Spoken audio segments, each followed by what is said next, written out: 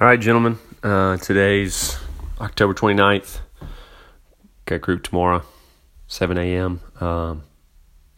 If you get a chance, sign up on the Doodle invite I sent.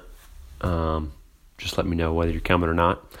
But this week, tomorrow we'll be talking about Mark 8, continuing to Mark 8, 31 through 33. So there's 3 verses. Please sit down, get a chance to just read it, gather some thoughts. If you need to read it more than once, don't be afraid. That's probably a really good idea. Read it over and over.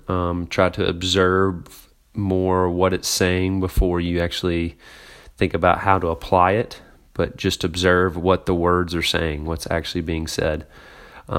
Specifically 31, Jesus, he began to teach them that the Son of Man must suffer many things and be rejected by the elders and the chief priest and the scribes and be killed, and after 3 days rise again.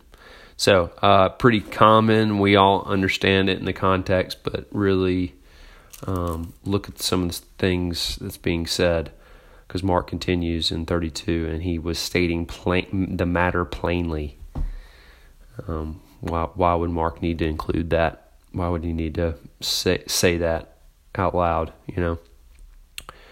But yeah, so good questions asked. Look over Mark 8, 31 to 32.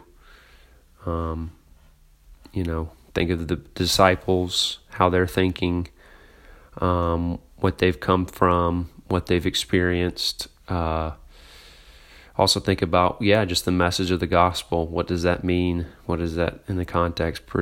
Might be simple. And then also, who is Jesus in this passage? What's he trying to communicate about himself that is abnormal or even transcendent for this time?